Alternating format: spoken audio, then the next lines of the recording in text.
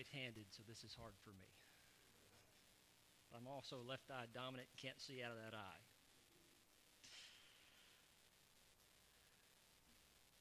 God hates injustice. He absolutely hates it. And I know sometimes it's difficult for us to look at anything that God says or does and even associate the word hate with God. But God hates many of things, sin being one of those. He hates our sin, and he will hold judgment against those who commit sin against him. And one of the most egregious sins that God truly hates is injustice. Now, right now, in our country, and throughout all of mankind and throughout history, we have seen injustice addressed in a great many ways. If you were just to read the book of Leviticus or Deuteronomy, you would see the word injustice mentioned over 100 times between those two books that talk about the law that God speaks against injustice. Now, while we're talking about a great racial injustice in our country right now, I think we should define injustice by God's terms, by biblical terms, so that we can apply God's law to all types of injustice, because God is not just particular about one injustice. He is particular about all injustices, and he hates injustice. Throughout the history of all mankind, and even Israel, injustice has ruled and reigned and has been a particular issue for so many people. And so I thought this morning I might provide a definition of injustice from the Dictionary of Bible Themes. Martin Manser defines injustice this way. He says, injustice is characterized by deception, dishonesty, and heartlessness. Injustice is the oppression of the needy and the weak. Its origin is Satan, and it works through the sinful hearts of men and women. And so when we think about this definition and we look at that, what we see is deception, dishonesty, heartlessness. But really what we're looking at is the action taken from one person upon another person that they deem to be weaker or needy or anything else. And for some reason, we have placed in our own minds, our own hearts, that there is someone else that is below, beneath, or unworthy then. And that is not how God created us. He created each and every one of us in his image, and he created us equal. And while that might be a great statement in our Declaration of Independence and in our Constitution, we must understand that every living human being bears the image of God. And anytime one human being takes advantage of another human being and oppresses that human being in such a way that they take a position of power, authority, wealth, or anything else above them, an injustice has been created. And God hates injustice. Now, I have been wrestling, and I wrote some of this down today because I've been wrestling with the ideal of what's happening in our world right now, particularly in regards to racial injustice that's at the forefront of every news story you could possibly think or imagine, both in our country and around the world. And this is some of what I've written this past week. It says, even today we see injustice in various forms. In fact, right now in our nation we see a movement that is addressing the racial injustice in particular. And as a white American, I have to confess that I've done a lot of soul searching these last few weeks, and I think many of you have as well. I've been confronted with issues that I've never really given as much attention to in the past as I am right now. And to be fair, I know that racism is real in America. And if I'm perfectly honest, I know that I have certain prejudice and perhaps even racial prejudices that both influence my actions and my inactions. I've wrestled with these issues personally, and I've prayed about how or even if I should respond. And this is a very real and very emotional matter. And if I'm completely transparent, I feel very much darned if I do and darned if I don't. I've agonized over what to or not to say, or how much is enough, or how do I convey my concerns, my fears, my empathy, or more without joining the bandwagon of those who just merely speak up, check the box, and do absolutely nothing to actually address racial injustice or any other injustice that may be happening. I don't want to be one of those people who just does that. To be fair, it's actually very easy for me to condemn racism and all forms of injustice, but I know that it's not enough just to condemn something. There's where I struggle the most. What action do I take personally? What action do I take as a pastor? How do I lead my family, myself, my church to address the issues of racial injustice in our community, our state, our nation, and our world? And mostly, I've struggled to believe that my voice should even be added at all. Not because I don't care, not because I don't believe that something must be done, but because I don't know that I really add more to the conversation than just noise. I believe there are some more qualified, more educated, better suited, even called by God to lead on the charge on this matter especially.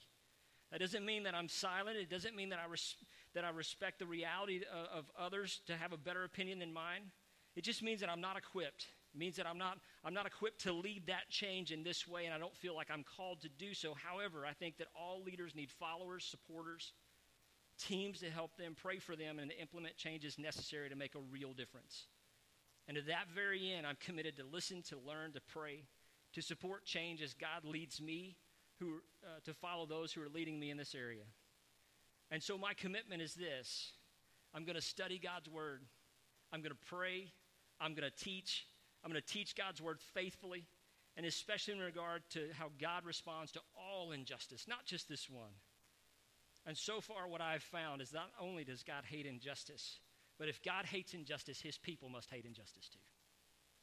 If God hates injustice, his people must hate injustice too. They must hate any time one human being, regardless of their status or another, takes advantage of another in such a way to gain favor, power, authority, or even take life from them in any way. I'm not talking about the pursuit of happiness. I'm talking about their life, their dignity, who they are made in the image of God. And if we cannot see that God hates injustice, then it will be difficult for us as God's people to see that God's people must likewise hate that injustice. It's not just enough for God to hate it. He is calling us to address it in our own lives and in the lives of others so that all people might come to the knowledge of God just as the waters cover the sea. If God hates injustice, God's people must hate injustice. And there's no place in the scripture where I've found better to speak of grievous injustice, a great number of injustice, than in the book of Amos. And so if you have your Bible with you this morning, I'm going to encourage you to open up the book of Amos. If you haven't marked from Jonah from last week, just turn back a couple of pages. Amos is 9 chapters, Jonah is 4 chapters. Amos is a really interesting guy because Amos was actually not a prophet at this time, and I shared with you last week a little bit of how the kingdoms were divided, and Jonah was the prophet to Israel, and so he spoke to Israel. But right now the kingdoms are actually divided, and Amos is not a prophet. He's a shepherd, and he's a gatherer of sycamore figs, and he's actually from Judah. And God calls this farmer and this shepherd out from Judah, and he says, I want you to go to the north, and I want you to address Jeroboam II. Jeroboam II is perhaps the most worldly successful king of all of Israel's time. And while he's worldly successful, he has a great army. He's amassed tremendous wealth. He's expanded the territory of the northern kingdom of Israel. And the people are enjoying a great many things, but they are not honoring God with all the things that they have accumulated and amassed, and all the blessings that they have are by their own sweat of their brow, not by God. And so many of them are taken through great and grievous injustices. And so God calls this man Amos, and he says, I want you to leave Judah, you shepherd, and I want you to go talk to the king of Israel, the 10 tribes to the north, not the 2 tribes to the south. I want you to go talk to him specifically. I want you to tell him what I have for you to say. Now, here's the best thing. Amos actually might not have been a prophet, but he knew God's word. And because he knew God's word, and I find it so ironic, if you will, that here's yet another shepherd God calls out and says, go and tend to my flock. Go take care of my sheep. Go and call them out. Those who have wandered off, go and tell them to come back to me.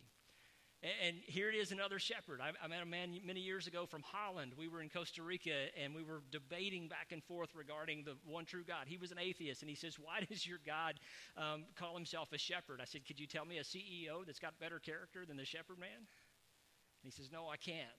I said, the humility of the shepherd to know that he cares for all of his sheep. I said, that's the greatest example that we have. If you really understood the shepherd's heart, you would know that the shepherd's heart is for everything that's under his care. And that's what God calls us to do. And that's what God has called Amos to do as he sends him to the north.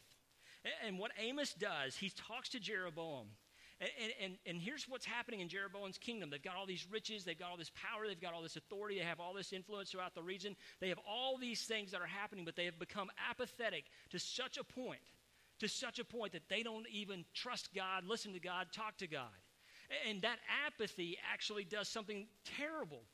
And this next graphic I want you to see here is that apathy actually leads to idolatry. Idolatry leads to injustice, and injustice leads to judgment. And here's what's happening in all of the kingdom of Israel and Judah and the surrounding areas, is that Jeroboam is smack dab in the middle of all these nations. And in the middle of all these nations, he is gathering wealth and amassing things, and great injustices are happening. So much, in fact, Jeroboam sets up 2 temples in the north and the south of Israel. And in those two temples, he places two golden calves, and they worship those golden calves. He also puts Asherah poles up, and they worship the goddess of sex and fertility. They worship the gods of war. They worship all these other gods in these temples, and he is actually giving commands and royal treasury to the people to go and worship at these places as well as worship in Israel. He's doing this both and, hedging his bets. It's like putting all your money on red and black. You're going to win one way or the other, right? But yet we're not playing the same game when it comes right down to it, because he's betting against God every time, and God is asking him to come back. And this apathetic society has grown in such a way that they're prosperous, they're rich, they're not at war, and when they are, they defeat everybody. And all these great things are happening here. They become so apathetic, they begin to turn to idolatry, because apparently it must be these gods that gave them all their success. And this is a grievous issue between them and God and everybody else. And God is saying, listen, I've had enough. I've had enough. In Amos chapter 1, verse 3 and 4, we see multiple times where God calls out all of these different people. And anytime you see the words, thus says the Lord, you want to pay attention to that. Because thus says the Lord is an absolute, a guarantee. I'm going to do this thing. And if you read all of chapter 1 and chapter 2, there's only like 18 to 20 verses in there. You're going to see a couple of different things. And God calls out, and in verses 3 and 4, he says, thus says the Lord, for 3 transgressions of Damascus and for 4, I will not revoke the punishment. Because they have threshed Gilead with threshing sledges of iron. So I will send a fire upon the house of Hazael, and it shall devour the strongholds of Ben-Hadad.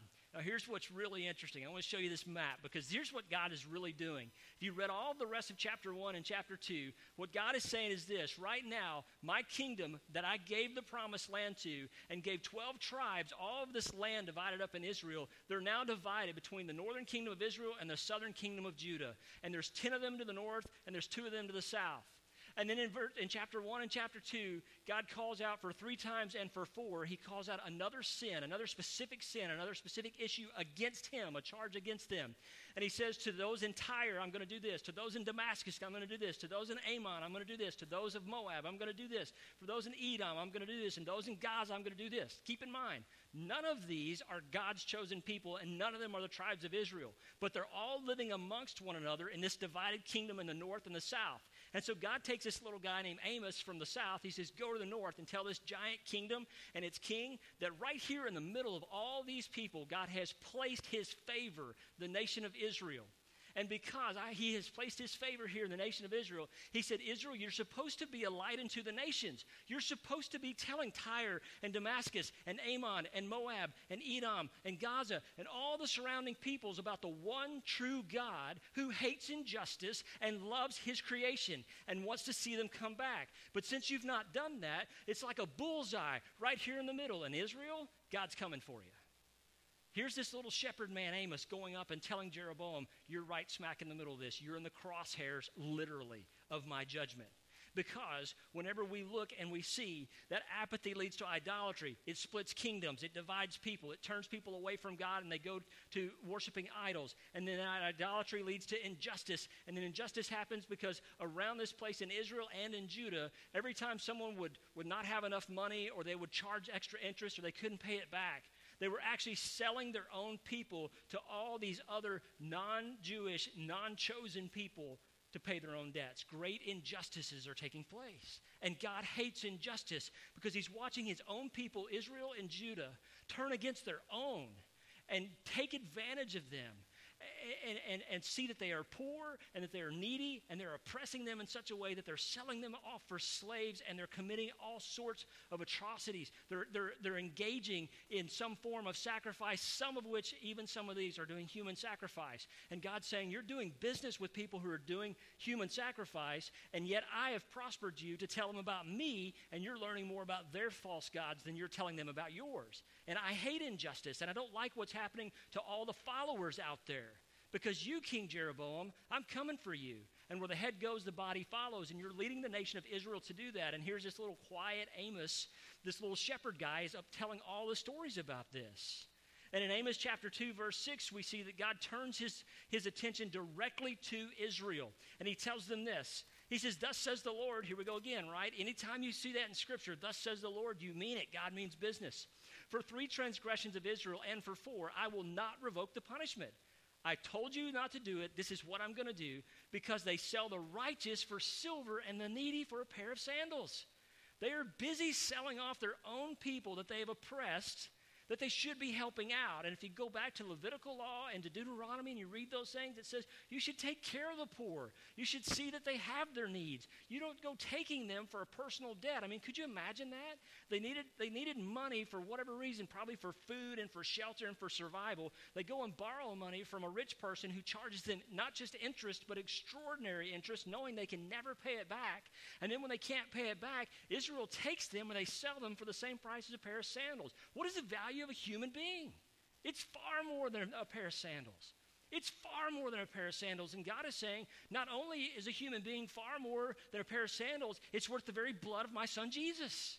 And I'm going to shed that blood for you. But instead, the people of Israel are selling off for a pair of sandals. And then it says this in verse 7. It says, those who trample the head of the poor in the dust of the earth and turn aside the way of the afflicted.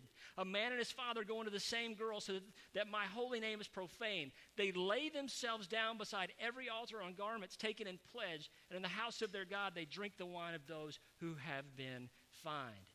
Here's what he's saying. Not only are you just selling people off for financial gain, now you're committing all these terrible atrocities, not just idolatry, but adultery. You're breaking every rule. It's like they took those 613 rules that are in Leviticus, and they used them as a checklist of how to sin. And they just kept checking off and checking off and checking off and checking off and checking off and checking off and checking off.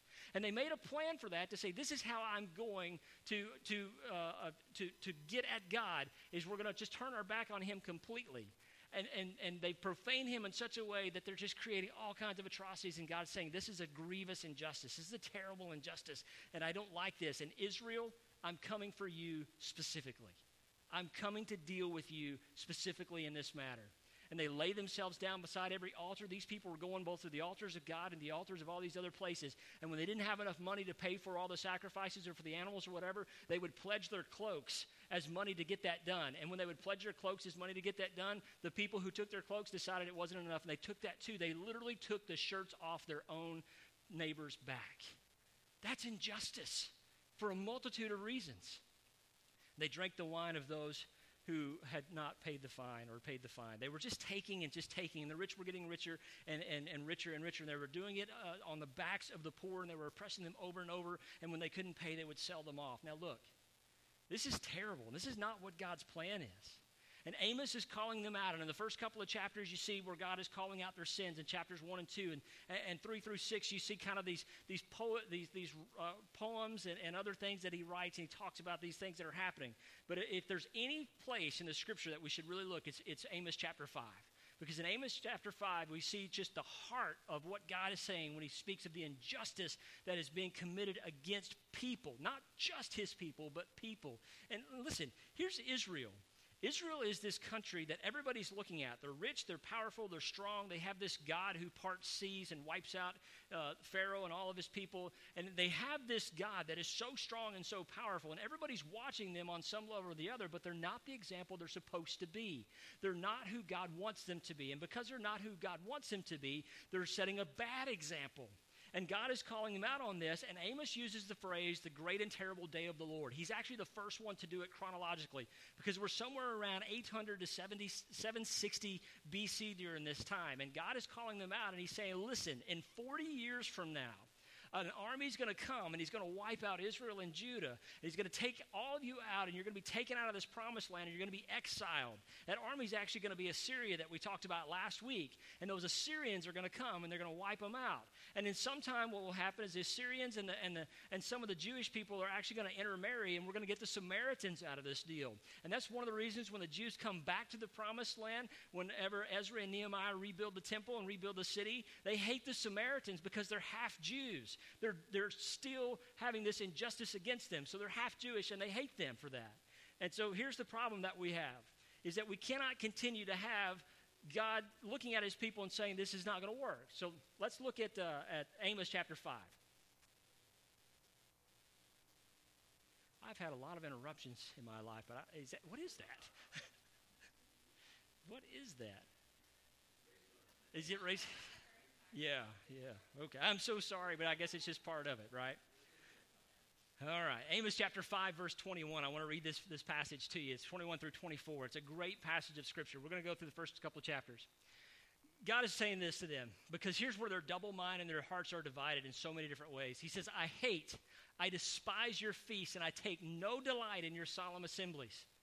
Even though you offer me your burnt offerings and grain offerings, I will not accept them. And the peace offerings of your fattened animals, I will not look upon them. Here's what God's saying. You go to church. You're religious. You make sacrifices. You gather your grain and you do your dances and you follow all the festivals and you celebrate and you thank me and you ask me for rain and you do all this stuff.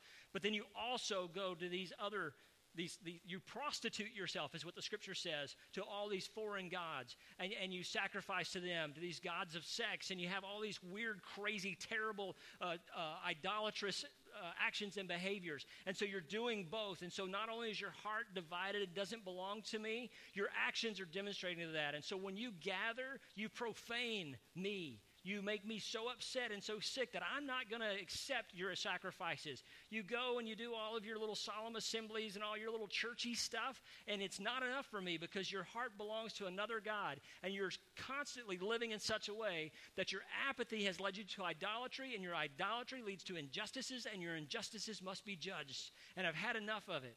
I've had enough of watching you not trust me, not follow me, not love me, not thank me, not give me the credit that I'm due for your success, and instead turning to other gods. And when you do that, those other gods, because remember, injustice is a tool of Satan perpetrated by men and women. And Satan is using you to oppress others because you've turned your back on God through apathy alone that led to idolatry. Do you see how that process kind of goes? It's like this really crazy cycle. When God gives us something and we don't thank him for it, then we turn and we thank somebody else for it, or we give somebody else credit for it. We begin to worship that thing, which is not God. And God says, I'm the only one worthy of worship. And when we worship that thing, our attitudes get in such a way that we begin to oppress others and treat others terribly because we've gotten yet another distant level away from God. And when God says that happens, I have to call you back. And the way to call you back is to call judgment upon you. But here's the good thing about a gracious, loving, kind God. He says, if you repent, I will relent. If you will confess your sins and turn back to me, I'll forgive you for those things and bring you back. But you've got to put away all of your idols. You've got to get rid of all those things. You have to destroy all that and stop worshiping these other gods and stop having this sexually immoral lifestyle that permeates throughout your entire kingdom and everything you're doing. Because when you do that, it just keeps getting a step further and a step further and a step further, and people are getting harmed by this, especially the weaker and the needier and those who really just need their God to come and help them out. And look, if it's not that God doesn't hear their prayer, he's just choosing not to act at the moment in that way. But when he does, what's he going to do? He's going to come for the poor and the oppressed and the needy. Only the sick need a doctor, and he's going to come for them.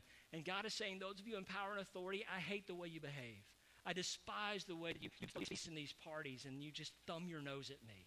I don't like that at all. But look what he says in verses 23 and 24. He says, take away from me the noise of your songs.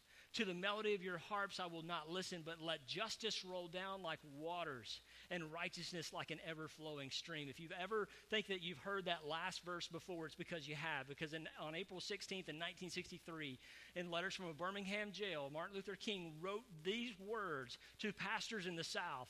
And he was calling out for them. And what was he calling them out? He was calling them out for being apathetic.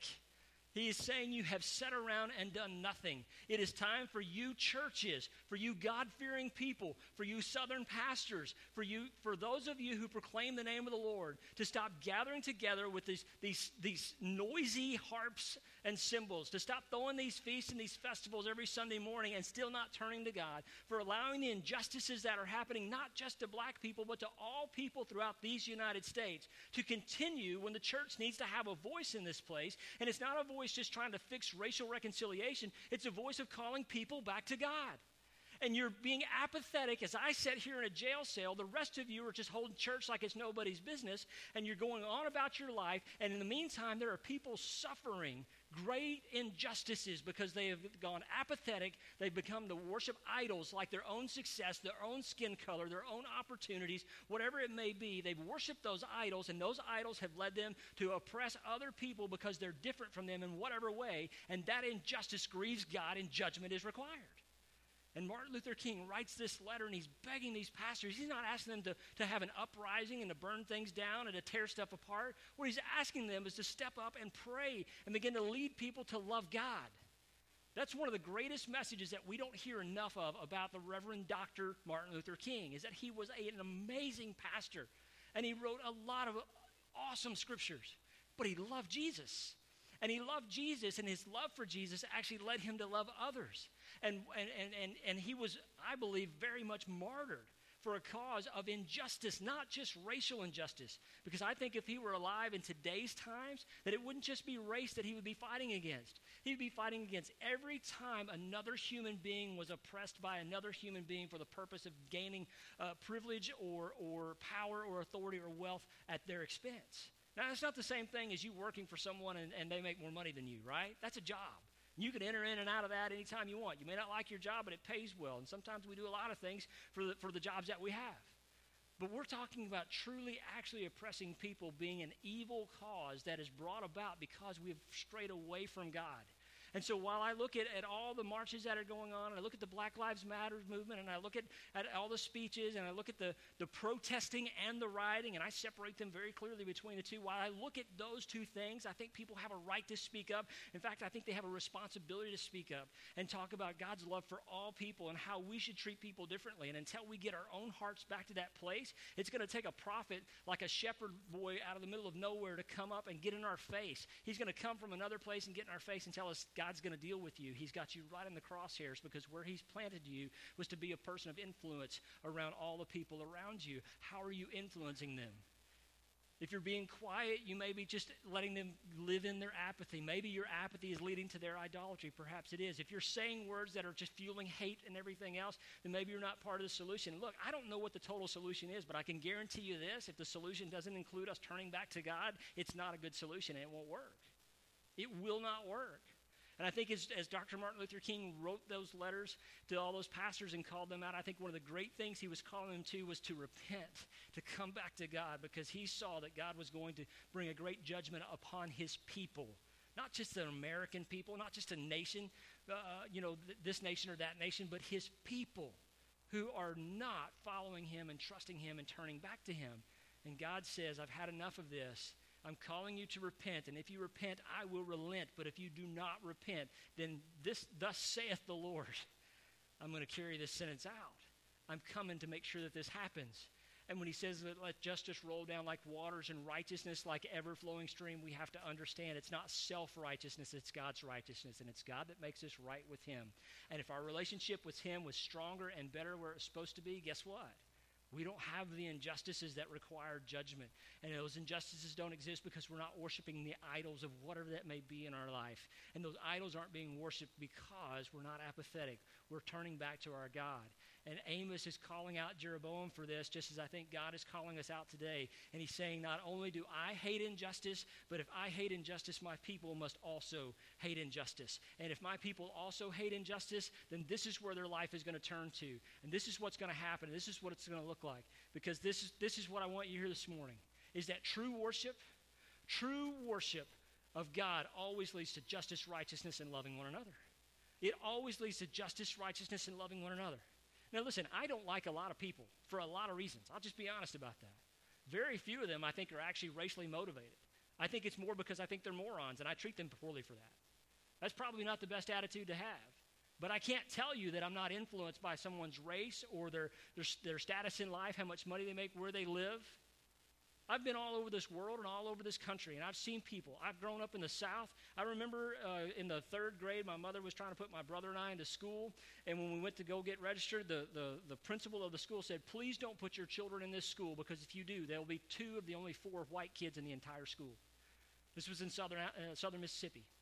And my mother fought. She's from the north. My dad grew up in the south. I don't know how they got together, but there were very different mindsets on a lot of things, especially including their food, right? But when it came right down to it, my mother did not have near the tendencies that my dad did growing up. That's how he grew up in the 40s and 50s. But when we got to that school, the principal begged my mother, don't put these kids in this school. Please don't put these kids in this school. And my mother fought. My mother, 5'4" of her, mean as a snake. When she gets angry, she gets a tap in that finger. I mean, just getting after it. And I watched her tap that finger that day just on and on and on and put the other one in the guy's face across that counter until her fingernail literally broke and popped off across the way. She was so mad that this guy was saying, your kids can't come to this school. And what he was trying to say was, they're not safe here.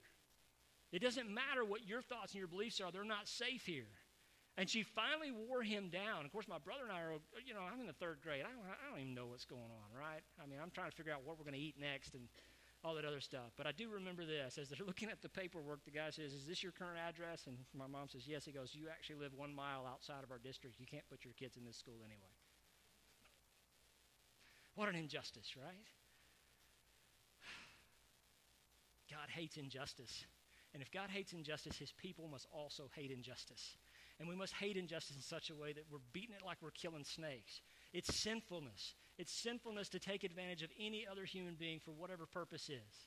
Now, sometimes we have to understand that there are things we can do in a secular mindset that can alleviate and can remove some issues and can make some things better. But it is not enough, because only true worship of God always leads to justice, righteousness, and loving one another.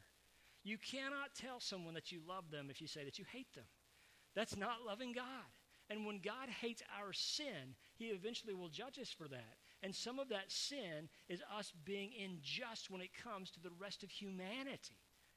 Red and yellow, black and white, they are precious in his sight. Jesus loves the little children of the world. You remember that song when we were kids? We used to sing that.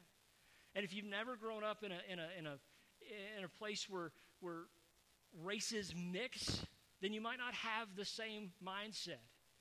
I remember a couple of years ago, there was a movie called The Help. Anybody ever watch that? My dad grew up in southern Alabama.